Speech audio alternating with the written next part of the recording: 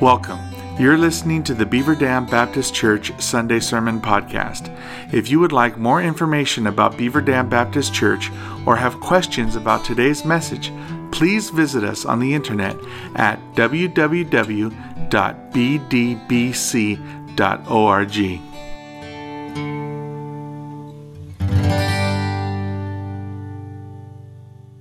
If you have your Bible, be turning to the book of Jeremiah once again. And keep your Bible open. We will be looking at several different passages today, but we will begin in Jeremiah 52. You know, when it comes to a good movie or a book, we often want and get a sequel. The word sequel simply means a second part that continues the theme or develops the theme of the first part. Sometimes it stretches well beyond just 2 volumes. I can think of the horror movies of my childhood that went way past 2 volumes and way past where they should have gone. But just in case you are curious, here are the top 3 longest running movie franchises, and I would have never guessed, and I doubt you would have gotten the top one. The third is Star Trek. It has 12 movies in its franchise. Not necessarily sequels, but 12 movies in its franchise. Number 2 is the James Bond series with 23 movies. And number 1, Godzilla. 30 movies in the Godzilla franchises. And while we usually look forward to a sequel because we enjoyed the first one, more times than not, the sequel is not as good as the first, and we are left disappointed. For whatever reason, and I don't know what that reason is, maybe we build it up and think it's going to be better than the first, and yet it often is not, though there are certainly exceptions. So you might have guessed by now that my sermon today is going to be a sequel, which means you might leave disappointed and say that was not as good as the first one. We started a series a few weeks ago that I called A Crisis of Biblical Proportions, and we are now in our 3rd week of that, looking at some of the major events in the Bible, some of the major crises in the Bible, so that we can see not only how God delivered them, but so that we can look at our own times of crisis and trust that God is going to deliver us. And we began by acknowledging that we as a nation are in the midst of several crises. And add to that the fact that you and your family might be in a personal crisis or a number of crises, and therefore there are certainly enough to go around. We started with the crisis of slavery from the centuries that Israel spent in Egyptian bondage. And then last week we looked at the crisis of destruction.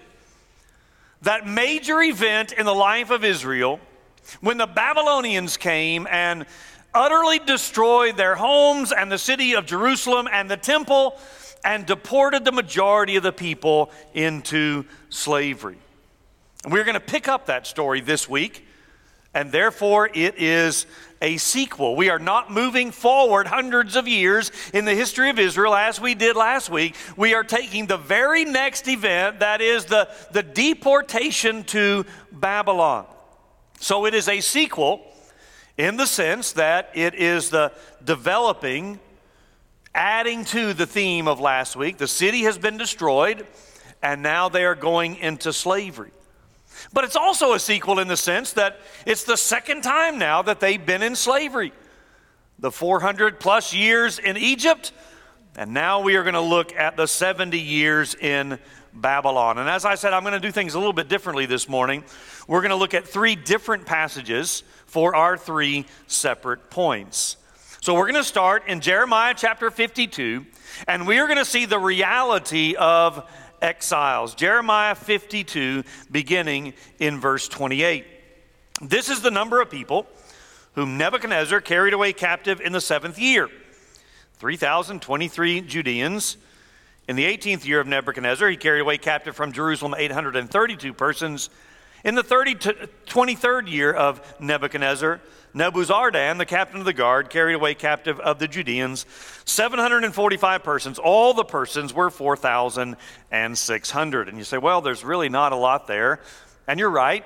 This point is going to be brief. We're going to spend the majority of our time on the second point. But I wanted you to see the reality of the exiles. This is simply a record of the number of people that Nebuchadnezzar took away from Jerusalem and took them back to Babylon. You'll recall that last week we spent time on that 18-month siege where Nebuchadnezzar came and surrounded the city, waiting them out, cutting them off from supplies, until eventually a breach was made in the city wall and the city of Jerusalem was captured, the temple was looted and destroyed, and the entire city was burned to the ground. But there were actually a series of deportations. The first one came in 605 BC, which most scholars mark as the beginning of the 70 years of exile.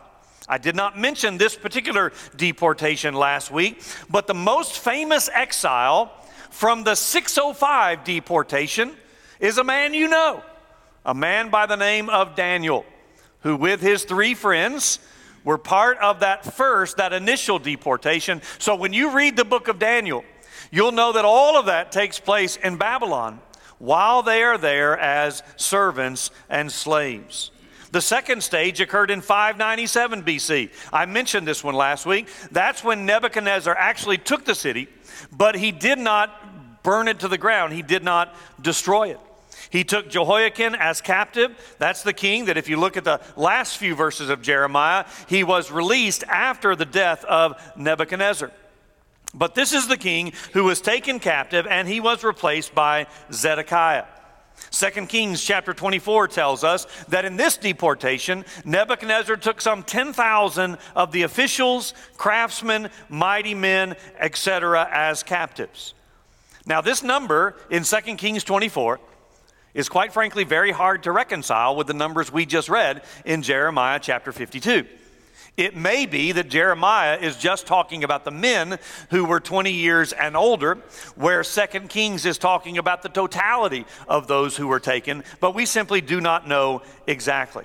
The numbers in Jeremiah are also hard to reconcile with the fact that 70 years later, when they actually go back, there are some 42,000 plus that return to Jerusalem. So we don't know exactly how to reconcile all of these numbers. But we do know there were 3 stages of the deportation. In this second stage, there is another famous exile. He is a man by the name of Ezekiel, and you know him from his book. So when you read the book of Ezekiel, if you do, you will understand that Ezekiel is writing that. He is prophesying while he is in Babylonian captivity as well. And then the final wave, of course, took place in 587, immediately after the destruction of Jerusalem, which is what we looked at last week.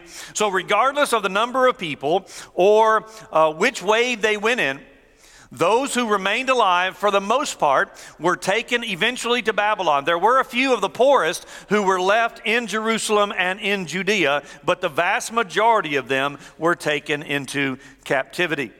However, this slavery was a lot different. It's still slavery, but it was a lot different from the slavery that we looked at in Egypt. For example, I've already mentioned Ezekiel. We know that Ezekiel was free to prophesy, to minister to the people during the Babylonian captivity. We know that Daniel rose to a place of prominence, very much like Joseph. Daniel rose to a place of prominence in Babylon during his captivity. And we know that when Cyrus, the king of Persia, issued a decree allowing them to go back to Jerusalem after those 70 years were over with, there were many people who chose not to go, evidently becoming comfortable in the land of Babylon. So it was slavery, but not nearly the hard slavery that we saw in Egypt, and certainly not the population control that we saw in Egypt. All right, so that's the reality of the exiles. I just wanted you to see that this is, in fact, a real situation. So now we move to some advice for the exiles, and for this, we are going to turn to Jeremiah chapter 29, verses 4 through 14. Now, before I read that, I want you to understand that you and I are exiles as well. No, I do not mean that America has changed so much that we feel like foreigners, though there certainly is some truth to that. I mean what I mentioned a week or two ago, and that is, if we rightly understand it, our citizenship is in heaven. We are on this earth for now, but ultimately we belong to the kingdom of God, and our citizenship is in heaven. Therefore, in that sense, we are exiles here as well. But of course, I also realize that there is a strong sense of division that some of you feel that is going on in our nation. And though you are not considering leaving our country, you are asking yourself, how am I going to keep living in this environment?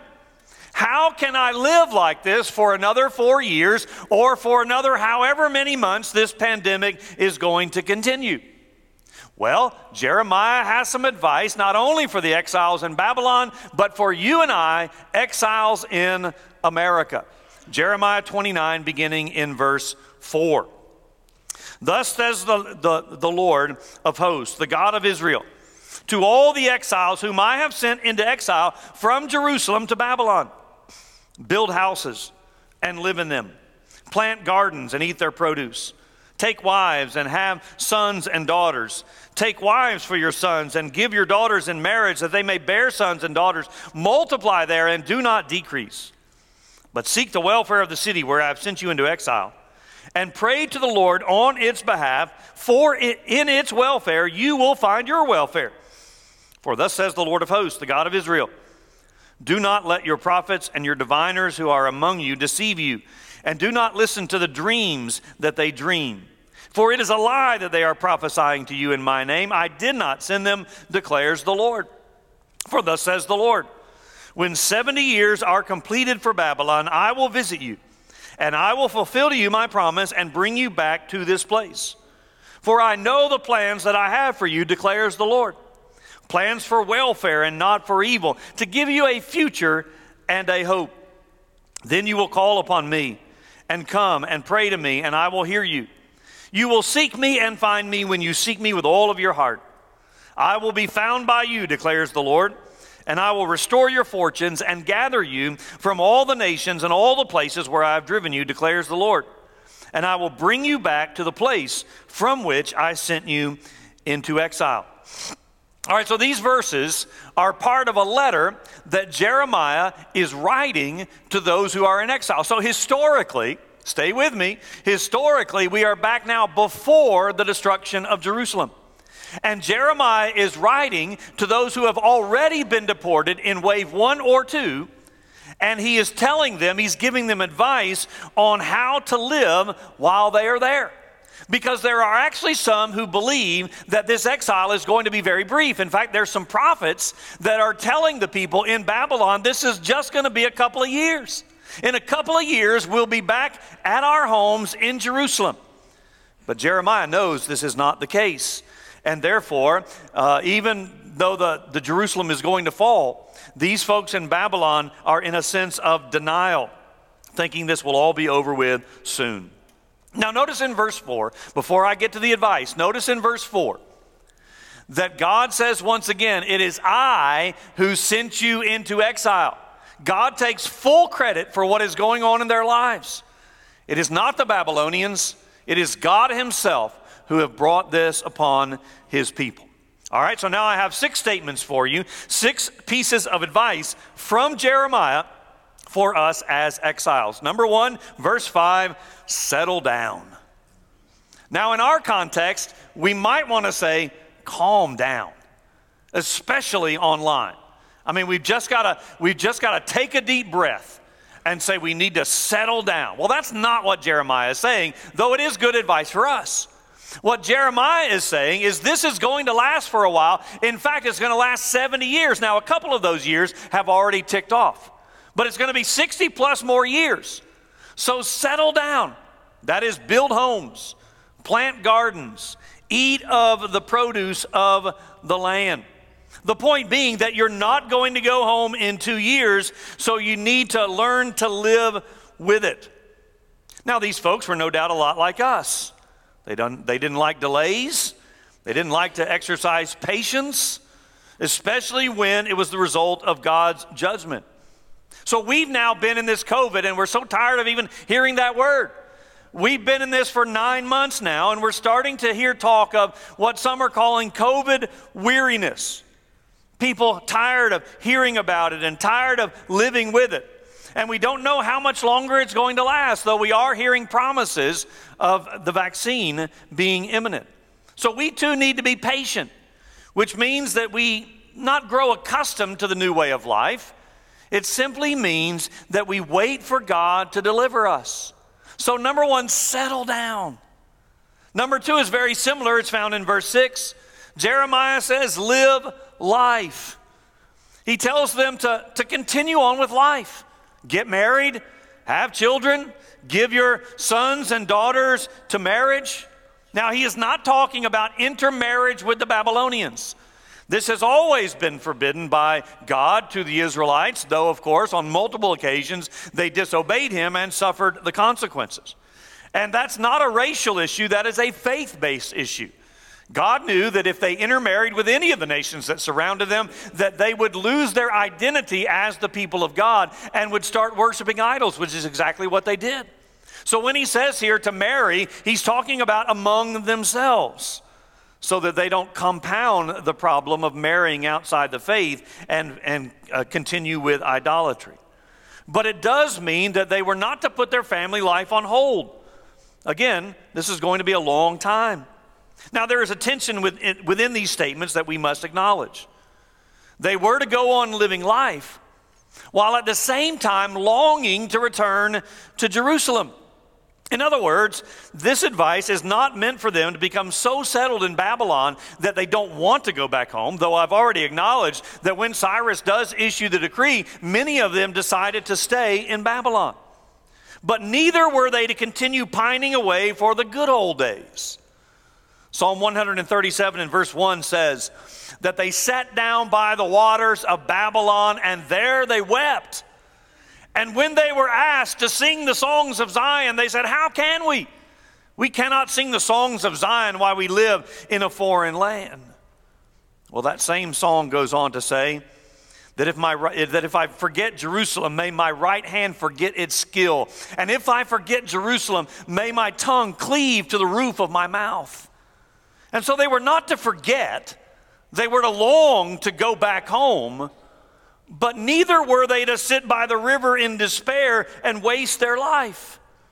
Now, this, of course, has a spiritual analogy to it. We've already acknowledged, are exiles. We are foreigners. Our citizenship is in heaven. But while we are here, we are to live our lives like normal people do. But at the same time, we are to long. In fact, the Bible speaks about our groaning. We are to long for heaven. So there is this sense in which we are to long for heaven while living our lives here. And while living our lives here, we are to long for heaven. I know that's the same thing. I'm just saying it backwards. What I'm trying to help you see is the tension in that. That is, we're not to be so heavenly minded, as some say, that we're no earthly good, but we're not to forget about heaven either. We're to long for it, as the Bible speaks about. The third piece of advice would have been by far the most radical of anything Jeremiah said. He says, pray for prosperity. Now, by prosperity, I do not mean merely financial blessings, though, of course, that would have been part of it. As the ESV says, that's what I'm reading from, it says the welfare. But notice that it is not a prayer for personal prosperity. It is for the prosperity for the city in which they live. Now, do you mean to tell me that Jeremiah, from God, is saying to the people, I want you to pray for the cities of Babylon, whose very people have come to Jerusalem and totally razed the city and burned the temple? And the answer is yes. And that is why this is so radical. It is the only time in the Old Testament that they are commanded to pray for their enemies or for unbelievers. In fact, if I can take you back to Psalm 137 for just a moment. Psalm 137 ends with this statement, talking about the Israelites and their view of the Babylonians. Blessed shall he be who takes your little ones, that is the Babylonian children, Blessed shall he be who takes your little ones and dashes them against the rock. I mean, that's what they thought of the Babylonians. And yet God, through Jeremiah, is saying, I want you to pray for the city in which you live. That gives you a pretty good idea about how difficult that was going to be for them. And the reason, of course, is that as the city prospered, as the city had peace, God's people would experience it as temporary citizens. Certainly, it is better to have peace than to have persecution. This verse is one of the verses that is often used for church planners in our day. Church planners love this verse and use it as a verse to verify their methods of going into a community. And that is why many churches, ourselves included, are making sure that we are active in our community. We are engaging with the schools. We are doing things in the community to better the community. And so church planners are often asking themselves, would our community suffer if this church ceased to exist? And so they're trying to make a difference in their community. They're trying to pray for and minister to the community so that it increases, the welfare is better, and therefore they prosper as well. And while all of that is a good application, and I'm convinced we ought to do good things in our community, and as you've heard earlier, we are certainly doing that, I do not think it is the most direct application for this particular verse. I think the more direct application is something we find in Jesus' Sermon on the Mount, where he says very clearly, love your enemy and pray for those who persecute you. That is still a very radical and difficult command to follow. It is much easier and natural to post negatively about our enemies, or to vent to others about our enemies, or to simply seethe in anger or bitterness rather than pray for their good. So while it is helpful to be in the local schools and minister to teachers and students, and while it is great to give out food to the needy, as we've just done yesterday, and countless other acts of kindness for our community, the most direct application here is that we pray for our enemies. And that's a very difficult thing to do. The fourth piece of advice for these exiles and for us is found in verses 8 and 9. It is beware false prophets. People have a tendency to seek out advice from others who they think or know will give them the advice that they want to hear. Sometimes people will even go from one person to another until they hear what they want to hear. And there was plenty of that going on in Babylon and plenty of it going on today, where people are not really looking for the advice that comes from God's Word. They are looking for the advice that they want to hear. And as I mentioned earlier, there were prophets in Babylon, Israelite prophets in Babylon, who were telling them this is just going to be very brief. In 2 years, we're going back to Jerusalem. And if all of that was true, then everything that Jeremiah says is false and worthless. But it was not true. It was false hope, which is why Jeremiah reminds them that it's going to be 70 years. And I say remind because he's already told them that, probably multiple times. Now, we don't use the word prophet much anymore because we have the full revelation of God in the Bible. But there are certainly plenty of Bible-quoting people who are consistently saying wrong things and thus need to be avoided. And there is certainly much false information in our day that is misleading and wrong. In fact, it seems like there's more false information these days than there is the truth. And as believers, we need discernment rather than believing everything we read or hear or nowadays even see. We need discernment. So we too must beware false prophets. His fifth piece of advice comes from verse 11, and it is trust God's promises. Verse 11 is no doubt one of the most famous verses in all of Jeremiah. I heard someone this past week call it a t-shirt verse or a coffee mug verse. That is, it's one of those verses that we like to put on things. In fact, I'm not much into life verses because I think they can often be taken out of context, but this is a life verse for many people. And yet I wonder how many people quote this verse or have it on a t-shirt or whatever without realizing the context in which it was said. That this was told to the Israelites in the very early stages of their exile in Babylon. to a people whose city and temple will shortly be utterly destroyed and burned, and the fulfillment of this prophecy will not come for another 60 plus years. Now, I'm not trying to diminish the promise nor the fulfillment that is going to come, and we'll talk about that shortly. The promise being that God will not forget them, and he will bring them back home while also judging the Babylonians in the process. But what I am trying to do is expose the trite and superficial Christianity that is prevalent, which claims verses like this and believes then that nothing bad will ever happen to us and that life will be one blessing after another. And then when it doesn't come out that way, they get mad at God and turn away from him, all without realizing that this promise was given to a people who had lost their homes and their cities, or at least were about to, and were going to be slaves for decades to come. Now, it is true that God has a great future in store for us, but that does not mean that a promise like this says that everything will go well and we will always be healthy. It's not even an absolute that this promise of a great future is in this life. There will be many people who read Jeremiah's letter who will die in Babylon.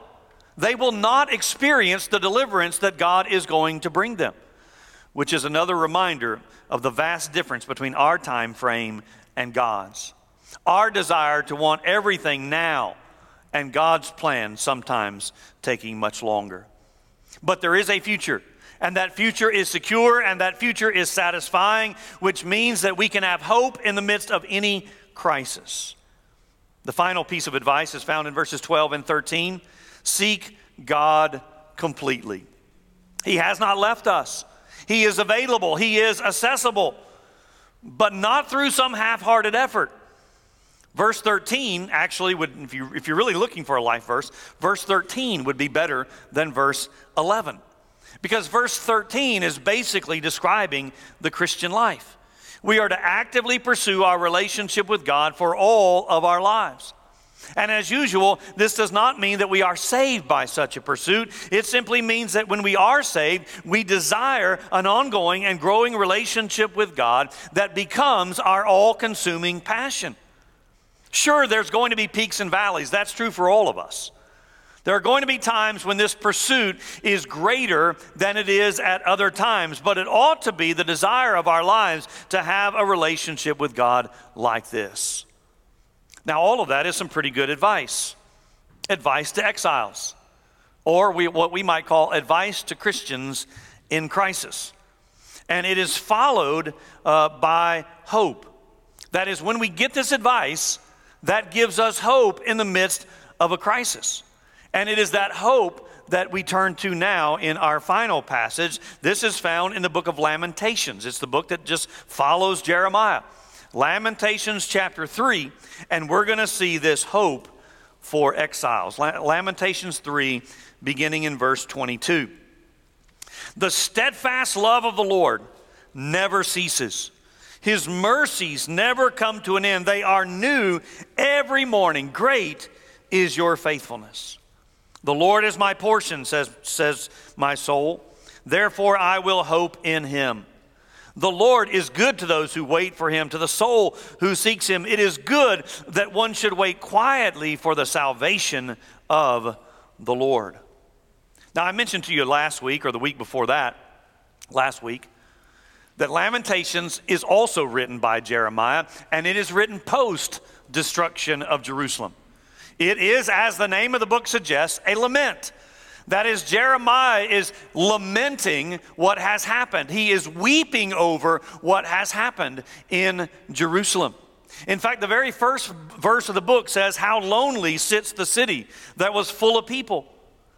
And so he is sad. He is grieving. And if you read the whole book, it is very sad. And yet in the midst of all of that is these verses that we've just read this morning.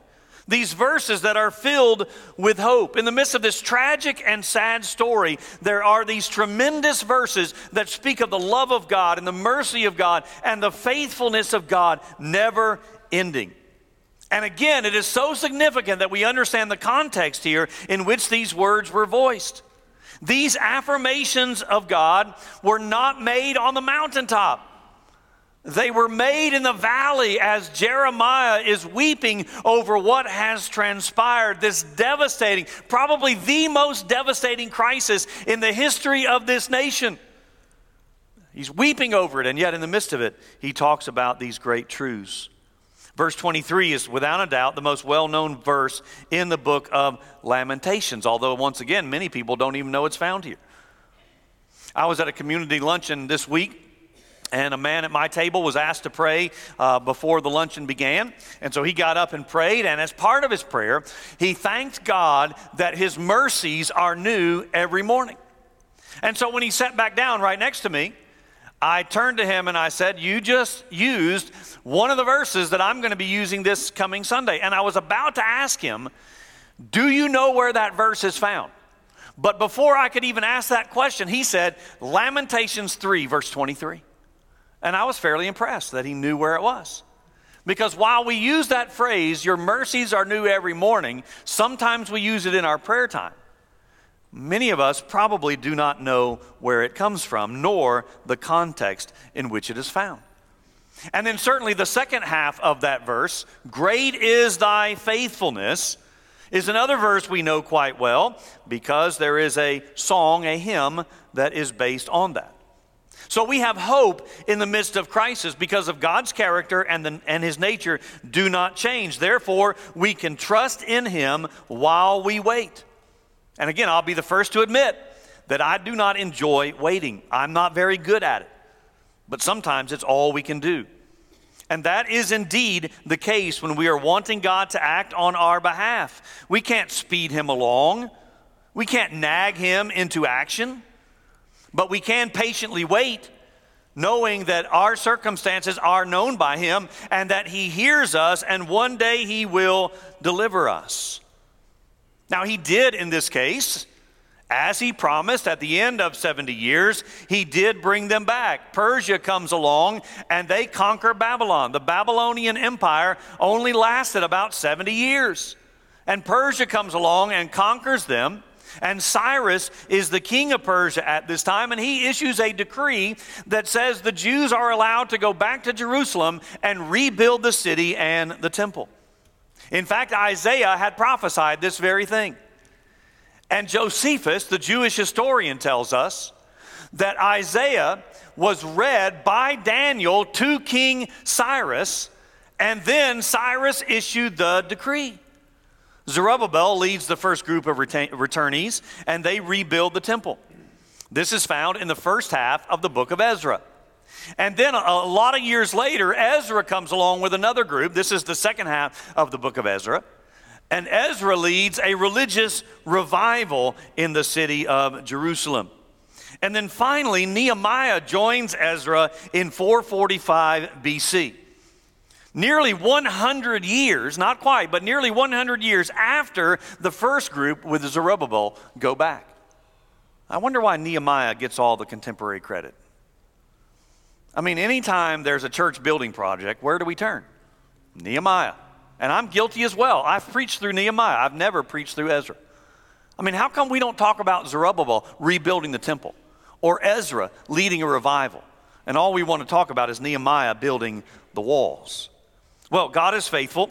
He does not forget his people. Whether it's 430 years in Egypt or 70 years in Babylon or 9 months and counting in COVID. He sees our suffering. He hears our cries, and he will deliver. As we are very soon turning our attention to Christmas, I know this is Thanksgiving week, but I'm not the one putting up the decorations early. But very soon we are going to be thinking about Christmas. And as we turn our attention to Christ and the narrative surrounding his birth, that comes after years of silence as well. 400 years between the Old Testament and the New Testament where there was no prophetic witness. 400 years of silence. And then God spoke, sending his son, the Messiah, something the Old Testament repeatedly predicted would happen. And yes, that was after centuries of waiting. But just like Jeremiah said, the Lord is good to those who wait for him. It is good that we should wait quietly for the salvation of the Lord. Now, when it comes to the inauguration of our salvation, we do not have to wait. God in Christ has done everything that needs to be done. He has provided everything that is necessary. It is for you now to repent and respond. And that's why the Bible says, behold, now is the accepted time. Now is the day of salvation. And so while we await the consummation, that is the finishing of our salvation, that we wait on. But the inauguration, that is repenting and trusting Christ, you do not have to wait. You can respond today, and the Bible is urging you to do just that. Let me pray. Father, we do thank you for your word and the opportunity we've had this morning to study it and to learn from it, not only just the facts of history, but more importantly, your nature and your character. And I pray that we would see from these stories that you are a God who hears our cries, who knows our suffering, and who will deliver in your time and according to your will. And for that, we are thankful. And that's our prayer in Jesus' name. Amen. Let's stand and sing.